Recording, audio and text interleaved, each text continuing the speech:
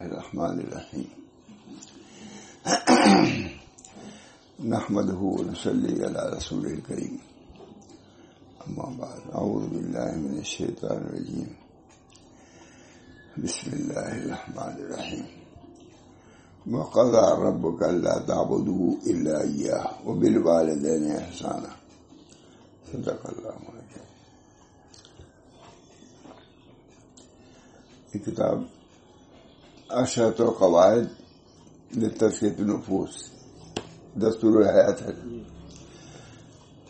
10 قاعدے ہیں کہ ان پر عمل کر کے نفس کا تزکیہ کیا جا سکتا ہے، 2 فرض ہے۔ اس میں لکھا ہی ہے، لیکن بہرحال انہوں نے 8 لکھی۔ اصلاح القلوب اس میں 8 صفات کی تشریح کی ہے، اور وہ اسی مقصد کے لیے ہے۔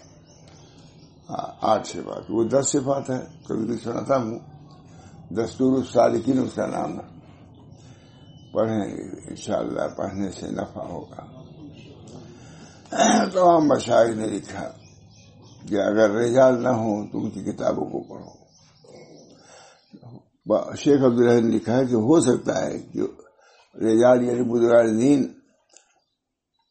سے نفع نہ پہنچے جو ان کی کتابوں سے پہنچے، کیونکہ رجال میں کچھ ہے، کچھ تھوڑا سا اشتباہ ہو گیا، تھوڑا سا اعتراض ہو گیا تو اس کا کلام اس اعتراض کے ساتھ آئے گا، اور جب لکھ لیا اس نے، کون لکھے کون نہیں، کیا تھے کیا نہیں، وہ صرف کتاب رہے گی، اور اس کے بولنے میں وہ بھی ہے۔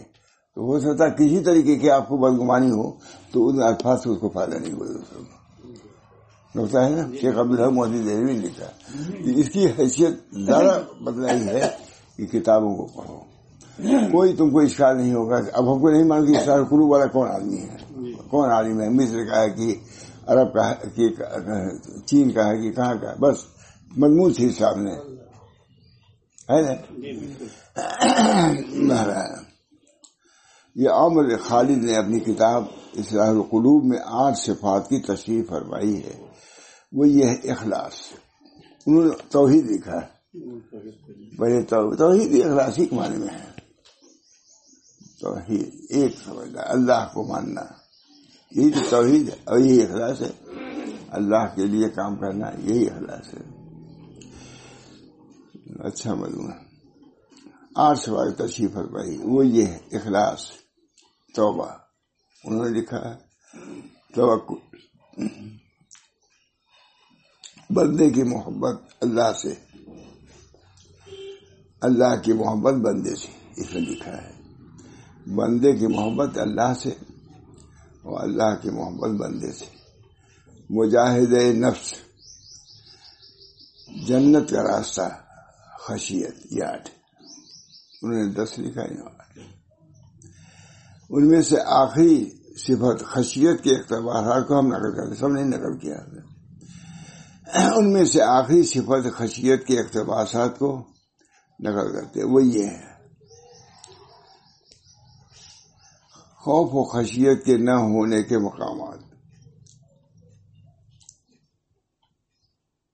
خوف و خشیت کے نہ ہونے کے مقامات والدین کی نافرمانی ہے، پہلے بہت ہے۔ ہم نے ایک بات مثلا والدین کی نافرمانی کو دیکھا تو معلوم ہوا کہ والدین رو رہے ہیں،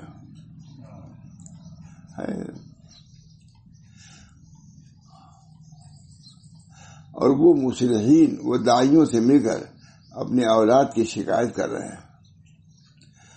باپ اپنی اولاد سے رو رہے ہیں۔ ایک محترم و عظیم آدمی اپنی اولاد کے لیے پورے اشکبار ہے،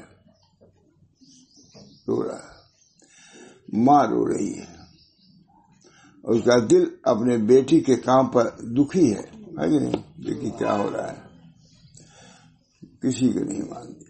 ماں بھی ہو چاہیے، ماں بھی اس کو سکھائے ہوئی تو روئے، یہ بھی ہے۔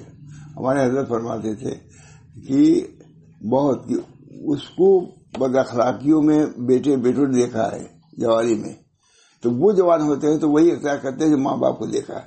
یہ حضرت کی بات ہمارے چاہتے تھا، کہتے اس میں اس کا بھی دخل ہے، ماں باپ کو بھی دیکھا اللہ ہم سب نے کی مغفرت فرمائے، جو کوتاہیاں ہوں اللہ معاف فرمائے۔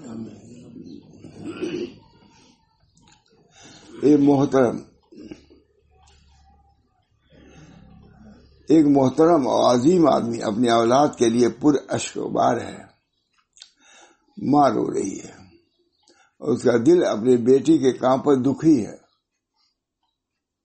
ترجمہ ہم نے کیا ہے کہ بڑی دکھی ہے، جبکہ اس کے پیش نظر ارشاد خداوندی ہے وَقَضَىٰ رَبُّكَ أَلَّا تَعْبُدُوا إِلَّا إِيَّاهُ وَبِالْوَالِدَيْنِ إِحْسَانًا۔ پوری آیت۔ اور تیرے رب نے حکم کر دیا ہے کہ بجو اس کے کسی کی عبادت مت کرو، اور تم ماں باپ کے ساتھ حسن سلوک کیا کرو۔ پورا صاف صاف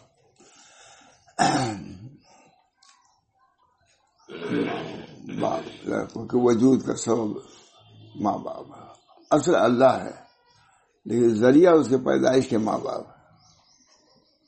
اس وجہ سے اللہ نے اپنے بات اس کا ذکر کیا۔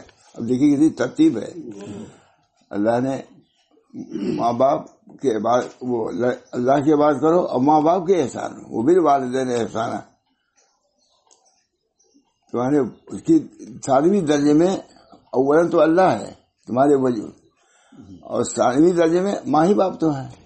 اللہ تعالیٰ نے بھی اپنے باپ ماں باپ کا ذکر کیا ہے کہ نہیں؟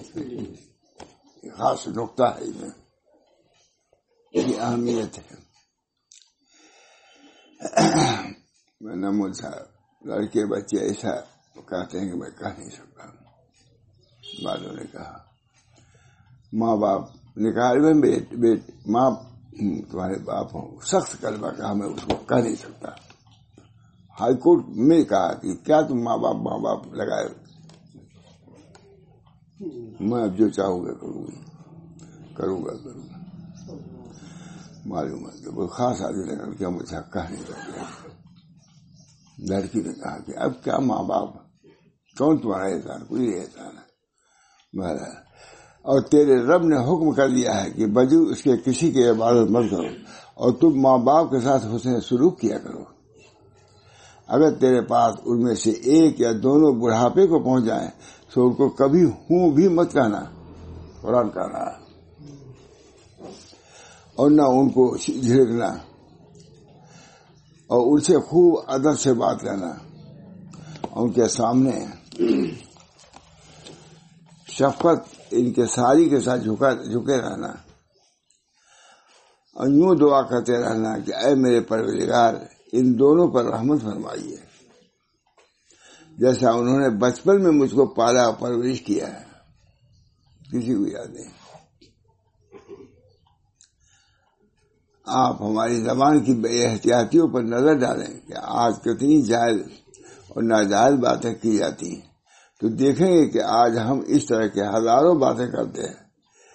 اگر آدمی رات میں آ کر اپنے کاموں کا وزن کرے اور پورے دن کی باتوں پر غور کرے تو اسے کتنی باتیں اچھائیوں کے پلے میں اور کتنی باتیں برائیوں کے پلے میں ہیں، تو نامعلوم کتنی باتیں ہوں جو برائیوں کے پلے میں ہوں گی۔ یہی محاسبہ ہر شخص پر لازم ہے، محاسبہ حاسب ہو۔ ہم نے کئی بتایا کہ حضرت نے بلایا ہم لوگوں کو کہ بھائی تم لوگ محاسبہ نہیں کرتے، محاسبہ کرو۔ ہم نے محاسبہ بہت ضروری ہے، اپنے اعمال کا آخر میں کیا کیا کیا نہیں کیا، کتنی اچھائیاں کیا کتنی برائیاں کیا، چند منٹ کا کام ہے۔ مراقبہ کا تو آدمی کہتے ہیں کبھی کبھی، لیکن محاسبہ کا ذکر بھی کوئی نہیں کرتا۔ آئیے محاسبہ پہلے، وہاں تو اللہ کا مراقبہ ہے، یہاں اپنے نفس کا مراقبہ ہے محاسبہ میں، ہے ہی نہیں؟ نفس اپنے نفس مراقبہ آتا ہے، لوگ کہتے رہتے ہیں۔ اب میں کہہ دوں گا محاسبہ کیا ہو، پہلے محاسبہ کرو تو مراقبہ کرو۔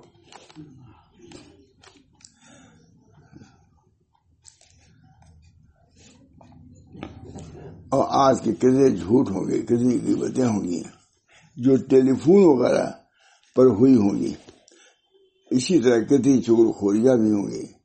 کتنے لوگ ہیں جو اپنے دوست سے ملنے کے وقت گالی سے سلام کرتے ہیں کہ اے فلاں کے بیٹے تمہارا کیا حال ہے، یعنی بے باکی. اے فلاں کے لڑکے تمہارا کیا احوال ہے. افسوس کی بات ہے کہ آج کے جوان اپنے احباب سے اسی طرح کی گفتگو سے خوش طبعی کرتے ہیں، گالی گلوچ ہنسی مذاق.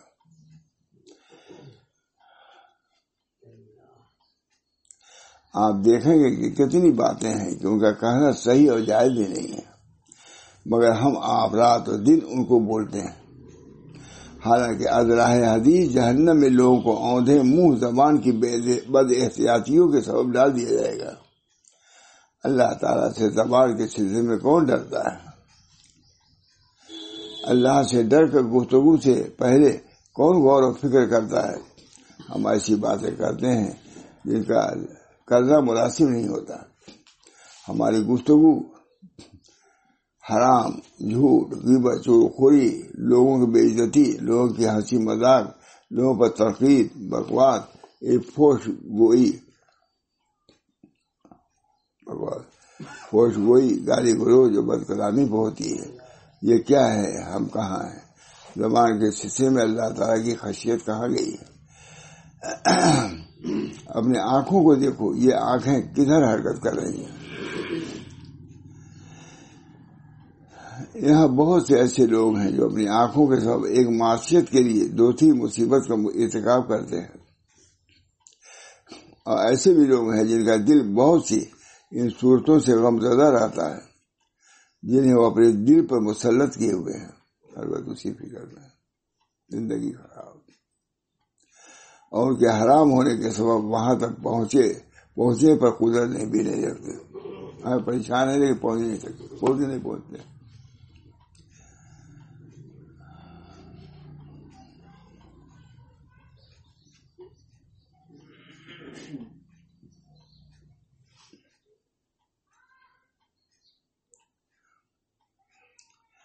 یہ جو انٹرنیٹ پر گندی ویب سائٹ کیا اور ٹی وی پر دیکھا جاتا ہے، کسی مرد یا عورت کے لیے اس کا دیکھنا ہرگز جائز نہیں ہے.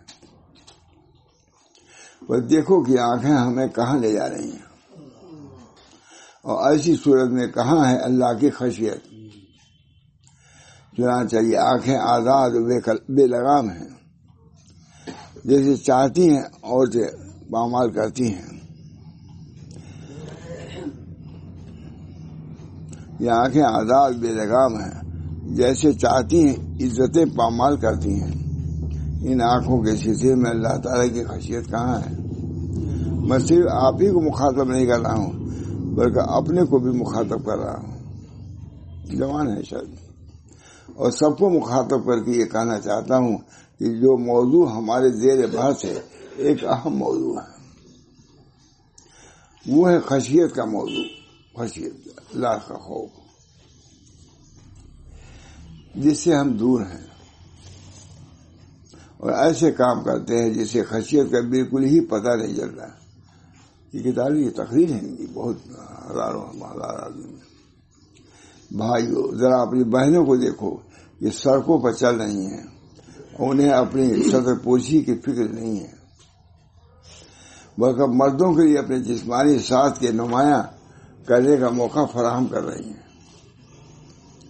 اسی طرح نقاب پوش خواتین کو دیکھو کہ ان کے بال کا اچھا خاصا حصہ، حتیٰ کہ چوتھائی حصہ تک باہر ہوتا ہے، اور اگر نقاب ہوتا ہے تو ان کا کپڑا بے حد تنگ ہوتا ہے. لباس کے سلسلے میں اللہ تعالیٰ کے اس قول کا کہاں لحاظ ہوتا ہے؟ وَقُلْ لِلْمُؤْمِنِينَ يَغْضُضْنَ مِنْ أَبْصَارِهِنَّ وَيَحْفَظْنَ فُرُوجَهُنَّ. مسلمان عورتوں سے کہا کہ اپنی نگاہیں نیچی رکھیں اور اپنی شرمگاہوں کی حفاظت کریں. جوانوں کی نگاہیں آزاد ہیں، انہیں اللہ تعالیٰ کے اس حکم کا قطعاً دھیان نہیں ہے. قُلْ لِلْمُؤْمِنِينَ يَغْضُضُّوا مِنْ أَبْصَارِهِمْ. آپ مسلمان مردوں سے کہیے کہ اپنی نگاہیں نیچی رکھیں. افسوس، صد افسوس کہ آج بازاروں اور دکانوں میں عورتوں کے مجسمے شوق سے مسلمان بھی لگاتے ہیں. کتنی بڑی عورتیں بھی، اب تو مظاہرہ ہو جاتا عورتوں کا، لیکن اس پر کسی کو عورت بھی نہیں کرتی کہ ہم کو کیوں رسوا کر رہے ہو آپ لوگ، تو ہو جاتا مظاہرہ، اس پر مظاہرہ نہیں، میں نے کہا بھی اس پر مظاہرہ کروں.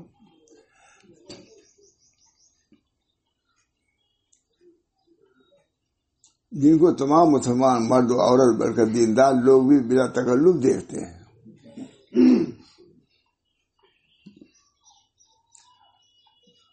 لوگ کہتے تھے عرب تصویر کو جائز کرتے ہیں، وہ لوگ یہ کہتے تھے کہ مجسمہ حرام ہے، تصویر نہیں ہے. یہ ہے تو میں بحرین میں گیا تو سب سے زیادہ مجسمہ وہیں دیکھا. میں صحیح سے کہا کہ عرب کے لوگ یہ کہتے تھے کہ مجسمہ حرام ہے، یہاں مجسمہ کھلے مجسمہ ہی مجسمہ ہے. وہ کہتے ہیں نہیں عکس ہے اور یہ ہے تصویر کچھ اس کا. مولانا نے بہت اس میں بھی کہا تھا یہ حضرات بھی اس کو جائز نہیں کرتے کچھ اس حد سے. واقعی تو میں نے کہا ان سے کہ مجسمہ سب سے زیادہ تو یہ عرب ملک میں دیکھ رہا ہوں. یہ لوگ کہتے ہیں تصویر جائز ہے، دیکھتے ہیں فوٹو، یہ کہتے ہیں کہ یہ جائز ہے وہ جائز نہیں ہے. تو میں نے کہا یہ سب سے زیادہ جو ناجائز وہ کہتے ہیں وہ بھی ان کے دکانوں پر افراد موجود، یہاں تو کچھ کم ہے. میں نے دیکھا کچھ ان ملکوں میں بھی جانا. سعودیہ میں ایک اخبار نکلتا ہے جدہ میں اردو میں، ساری تصویر اس کے اندر. تو میں نے لکھا اس ایڈیٹر کو کہ ہم لوگ یہی سب چھوڑ کر کے ہندوستان سے آئے ہیں، یہاں بھی وہی چیز.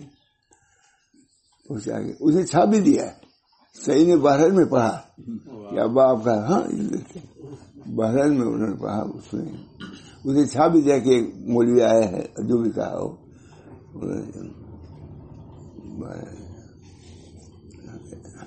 وہاں بھی وہی جیسے انقلاب سب انقلاب وہاں بھی ہے، انقلاب آ گیا. اب تو اور کیا کیا ہو رہا ہے مطلب اس سے زیادہ کیا کہا جائے. جو کفرت کعبہ برخیزت کجا مانند مسلمانی. اللہ تعالی حفاظت فرمائے، ان مقامات مقدسہ یہ حفاظت فرمائے جن کی تصویر پوری قرآن حدیث میں موجود ہے. ہم لوگ ایک ایک کر کے اس کو ختم کر رہے ہیں. اللہ تعالی ہم سب کی حفاظت فرمائے، پوری امت کی حفاظت فرمائے. معاشی آگ ہے وہ تو جلائے گی، معاشی آگ. اللہ کی نافرمانی جس کے گھر میں آدمی رہتا ہے وہ کرایہ سے کہتا ہے کہ ہمارا گھر ہے یہ. اللہ نہیں کہہ سکتا. اللہ کے گھر میں اللہ کی معصیت نافرمانی کب خوش ہوگا؟ تو کہتے ہیں کیا کرے مولانا؟ ایسے جو پوچھیں کیا کرے، میں نے کہا تم کو نہیں معلوم کیا؟ مولانا لوگوں نے پوچھا اب معلوم نہیں کیا کرنا ہے. وہی ایک رسمی طور سے کیا کرے کیا کرے.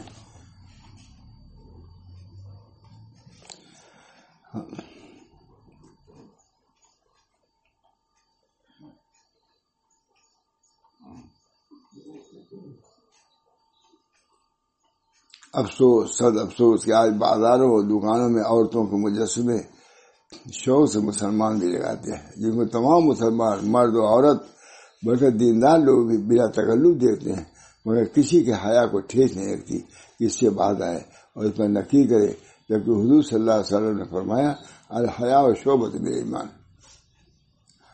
ایمان کے شعبے میں سے ایک حیا ہے. سب سے پہلے میں لندن گیا تھا، اسی کو بیان کیا تھا میں نے، الحیا و شعبۃ من ایمان. حیا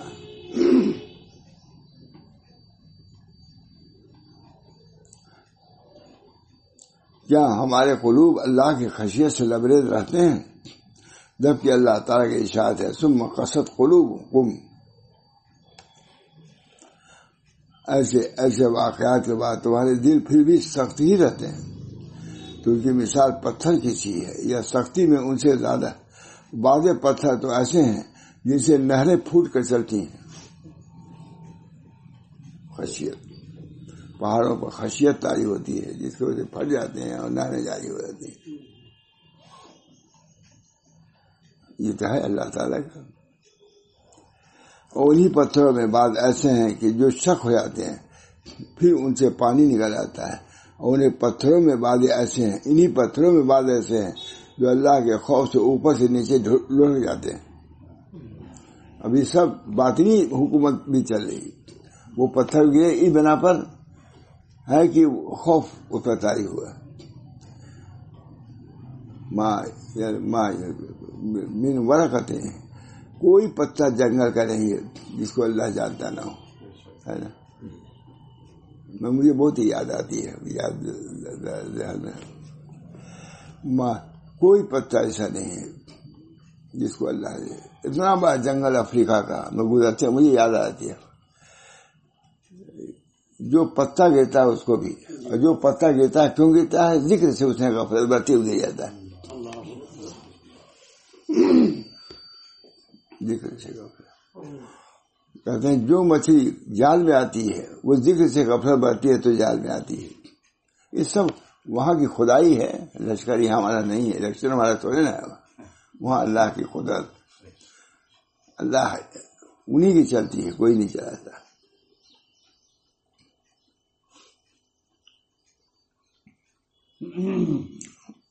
مچھلی کا واقعہ ہے، وہ گئے اپنے والد کے ساتھ شکار کرنے، مچھلی کا باپ شکار کر رہے تھے، غالب انہی کا مچھلی جو جانور اس کو لڑکے تھے دے دیتے تھے کہ اس کو رکھ لیتے تو جھولے میں۔ دیکھا بھائی مچھلی کہاں اٹھو، ایک مچھلی بھی نہیں اس میں، کہاں ہم نے اتنی مچھلی مارا، مچھلی سب کیا ہوئی؟ کہا ابا ہم نے سنا تھا کہ جو مچھلی غفلت برتی ہے وہی جال میں آتی ہے، یہ غفلت والی مچھلی جو ہم لوگ کھائیں گے ہم لوگ غافل ہو جائیں گے، تو میں نے اڑا دیا۔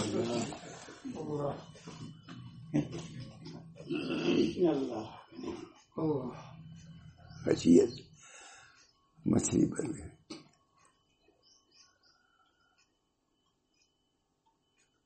موسیٰ صاحب جا رہے تھے ہم کلامی کے لیے، ایک پتھر رو رہا تھا، ان کو مکشوف ہو گیا، اس نے کہا کہ اللہ تعالیٰ سے کہیے گا کہ ہم کو جہنم سے بچا دے۔ موسیٰ صاحب بھول گئے، اللہ تعالیٰ نے کچھ کہا تھا کسی نے، کہا جا کہیے گا کہ اس کو ہم عذاب نہیں دیں گے، اس کو ہم جہنم میں نہیں ڈالیں گے، کہہ دیا اس سے۔ پھر دوبارہ جب گئے تبھی رو رہا تھا، کہا بھائی تم تو جہنم سے بچ گئے ہو، اب کیوں رو رہے ہو؟ کہا جس رونے سے بچے ہیں اسی کو چھوڑ دیں۔ وصال میں بھی رونا ہے، فراق میں جیسے میں نہ رونا، وصال سے بھی۔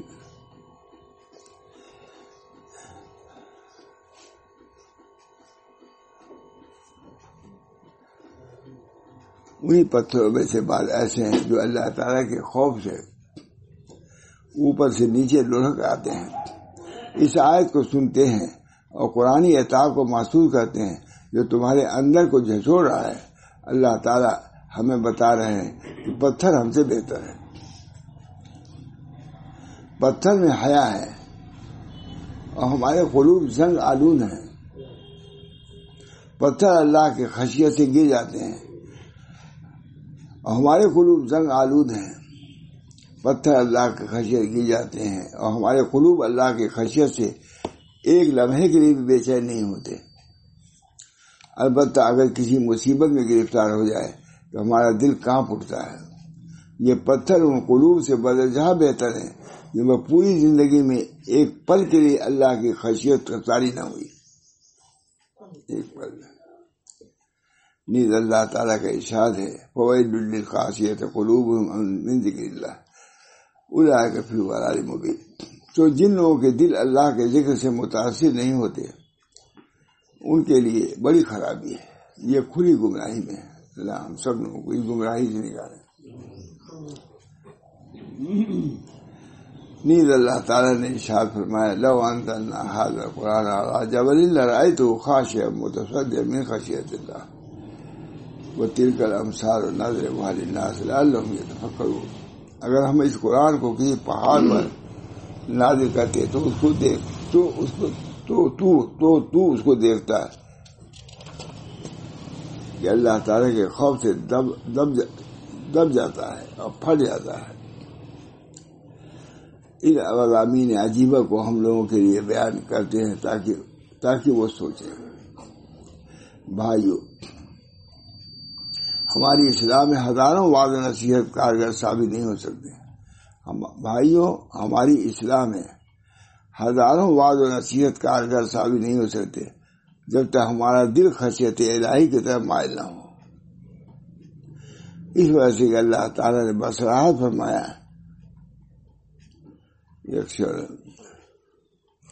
انما تنذر الذین یخشون ربهم بالغیب واقاموا الصلاۃ۔ وہی لوگ اس انذار سے متاثر، ڈران سے متاثر ہوں گے جن کے دل میں اللہ کی خشیت ہوگی۔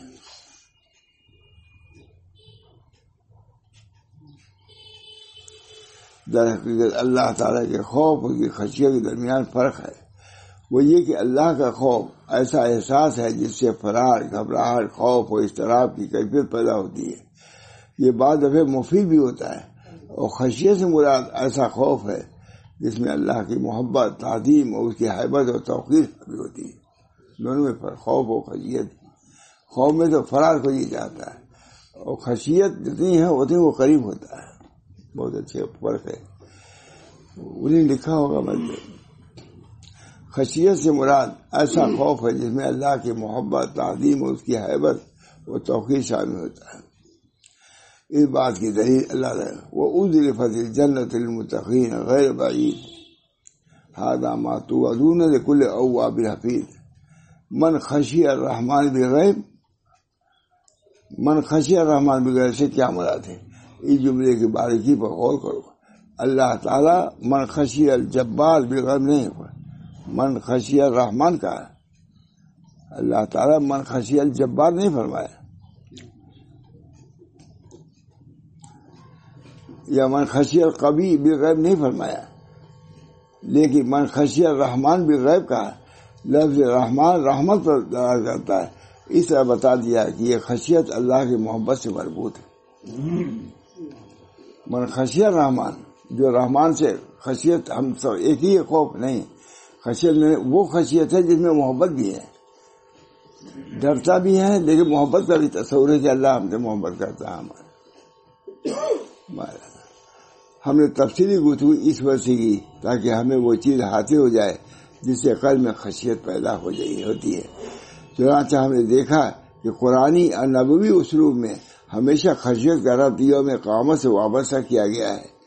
یہ فطری بات ہے کہ اسی وجہ سے آج ہماری ساری گفتگو میں قیامت سے متعلق امور کا بیان ہوگا، جس کے بعد خشیت کا پیدا ہونا لازمی، مطلب کہ قیامت کا بیان ہوتے رہنا چاہیے۔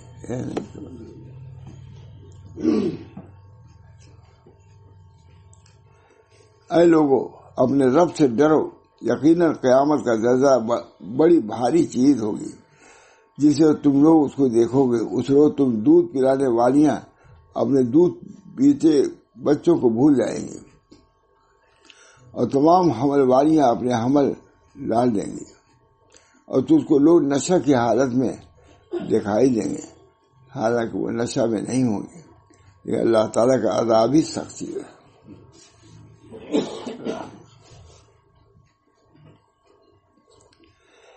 کیا اس آیت کے سننے کے بعد بھی ہم اللہ سے نہیں ڈریں گے؟ آواز کہہ رہا ہے یہ عمر در کا ہے جوان، یا مصیبت کرتے رہیں گے؟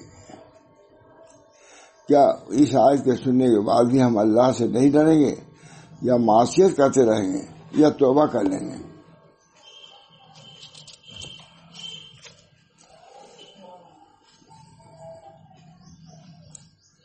اللہ تعالیٰ کا ارشاد گرامی پڑھیے، ھذا یوم لا ینطقون۔ اس وقت معذرت نہیں کر سکتے، معذرت کا وقت جا چکا ہے۔ تم دنیا میں معذرت کر سکتے تھے، اور وہاں کسی وقت بھی توبہ کر سکتے تھے۔ آج کون ہے جو دنیا میں توبہ کرنے کی طاقت رکھتا ہے اور توبہ کرنا چاہتا ہے؟ رہا آخرت کا معاملہ تو ارشاد باری تعالیٰ ہے، ھذا یوم لا ینطقون۔ یہ وہ دن ہے جس میں لوگ نہ بول سکیں گے اور نہ ان کو اجازت ہوگی۔ سو عذر بھی نہ کر سکیں گے. کتنی زبردست آیتیں جمع کیا ہے ہم نے.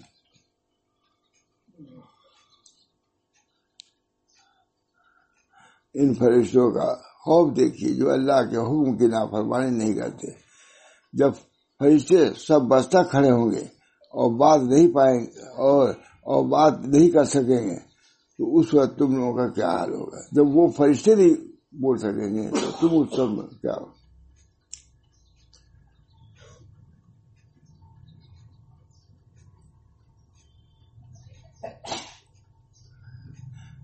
جب بات نہیں کر پائیں گے اس وقت تم لوگوں کا کیا حال ہوگا؟ جہنم کے غضب غضب کی منظر کشی وہ آتے جائیں ہم.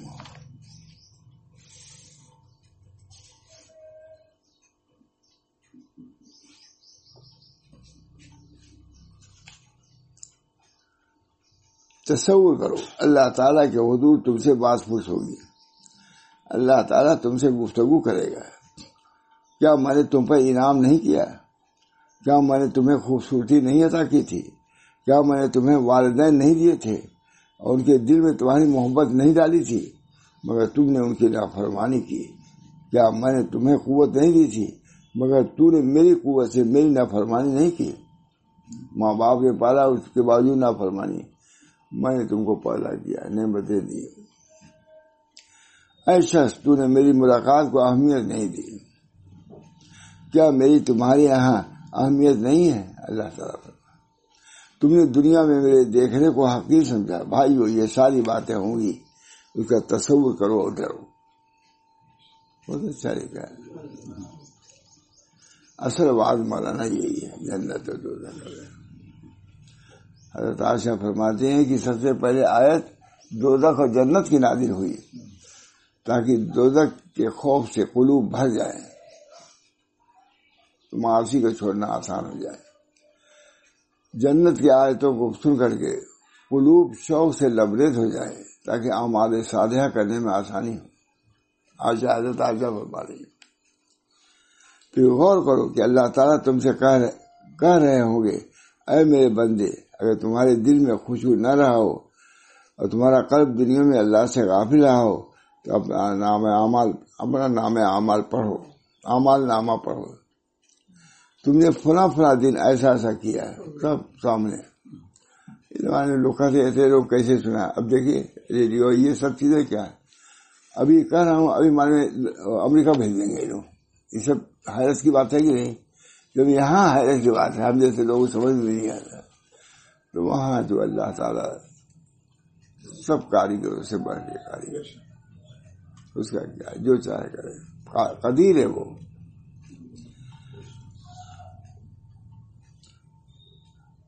پھر غور کرو کہ اللہ تعالیٰ تم سے کہہ رہے ہوں گے کہ اے میرے بندے اگر تمہارے دل میں خشوع نہ رہا ہو اور تمہارا قلب دنیا میں اللہ سے غافل رہا ہو تو اپنا اعمال نامہ پڑھو.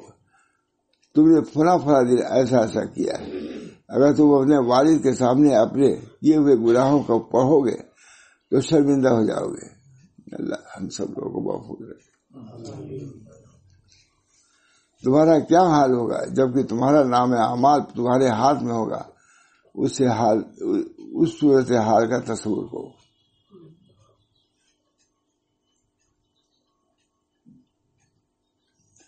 یہ بھی دیکھو جب اللہ تعالیٰ غصے میں کہیں گے اے میرے بندے جاؤ میں تم پر غصہ ہوں، تمہاری مغفرت نہیں کروں گا اور نہ تمہاری کوئی چیز قبول کروں گا. اے فرشتوں اسے پکڑو. فرشتے سنتے ہی حکم کی وجہ آوری میں جلدی کریں گے اور 1 کروڑ فرشتے اس کی طرف دوڑتے ہوئے کہیں گے اس بندے پر اللہ تعالیٰ نے لعنت فرمائی ہے اور غصہ کیا ہے. اسے کیسے دنیا میں ارتکاب معاصی کے ذریعے اپنے رب سے مقابلہ کیا ہے. اس صورتحال کا کون تصور کر سکتا ہے؟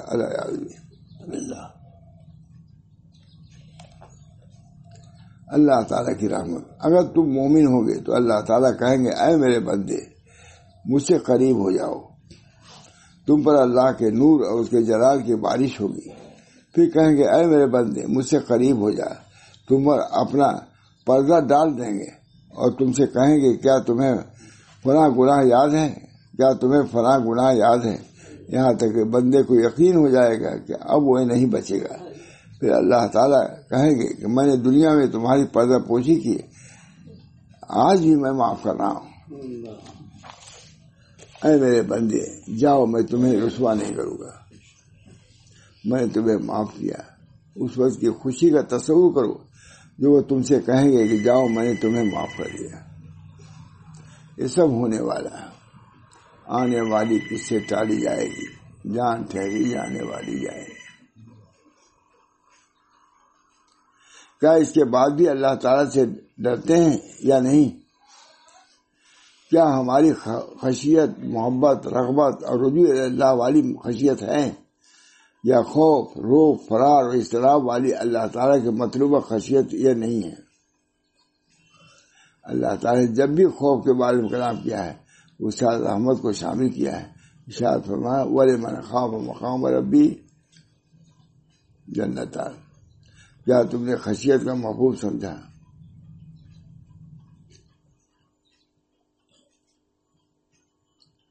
کیا اس کے بعد بھی ہم اللہ سے ڈرتے ہیں یا نہیں؟ کیا ہماری خشیت، خوف، رغبت اور رجوع اللہ والی خشیت ہے، یا خوف، روب، فرار و اضطراب والی؟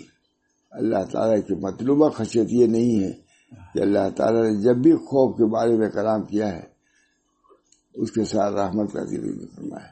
ارشاد فرمایا وَلِمَنْ خَافَ مَقَامَ رَبِّهِ جنتان. کیا تم نے خشیت کا مفہوم سمجھا ہے؟ بس تقریر ہے ہی ہے، جمع کیا ہے. اللہ تعالیٰ ہم سب لوگوں کو جنت و دوزخ کا استحضار فرمائے. جنت کا استحضار ہوگا انشاءاللہ العزیز. اعمال صالحہ کرنے کی طرف رغبت ہوگی. دوزخ کا خوف ہوگا تو معاصی سے بچنے کی فکر ہوگی. یوم نقول لجہنم هل امتلأت وتقول هل من مزید وأزلفت الجنة للمتقین غیر بعید هذا ما توعدون لكل اواب حفیظ. جنت کا بھی ذکر ہے اور دوزخ کا بھی ذکر ہے. قرآن بھرا ہوا ہے. اللہ تعالی ہم سب لوگوں کو اس کے استحضار کی توفیق دے. سب کو سب نبی ڈر رہا ہے، ولی اولیاء ڈرتا ہے، ماشاء اللہ کیا حال ہے. بے فکر تو نہیں رہنا چاہیے مجھے، یہ تو کم سے کم ہو. بہت زیادہ خوف اس کا یاد ہو کہ یہ بات کہ جنت ہے اور دوزخ ہے. جنت پہ طرح طرح کی نعمتیں ہیں لیکن ان کو شہوات سے گھیر دیا گیا ہے. شہوات کرو گے پہنچ جاؤ گے دوزخ کو. جنت کو مکارے سے گھیر دیا گیا ہے. کوئی دشواریاں ہوں گی جنت میں پہنچ جائے گے. اور دوزخ کو شہوات سے گھیر دیا گیا ہے. جیسے ہریالی اگر ڈال دیا تب جانور پہنچیں گے، کانٹا رہ گیا. اس طریقے سے خود حدیث میں آئی ہے حفت الجنت بالمکارہ وحفت الجنت بالشہوات. ہے نا حدیث.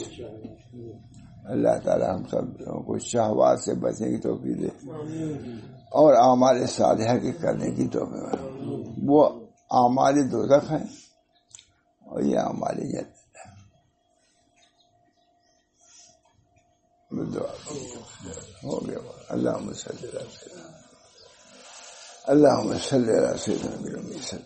اللہ یہ وعد خدائی وعد ہے. اللہ تعالیٰ نے یہ وعد فرمایا ہے اور ان دونوں چیزوں کو بار بار پیش فرمایا ہے، جنت کو اور دوزخ کو.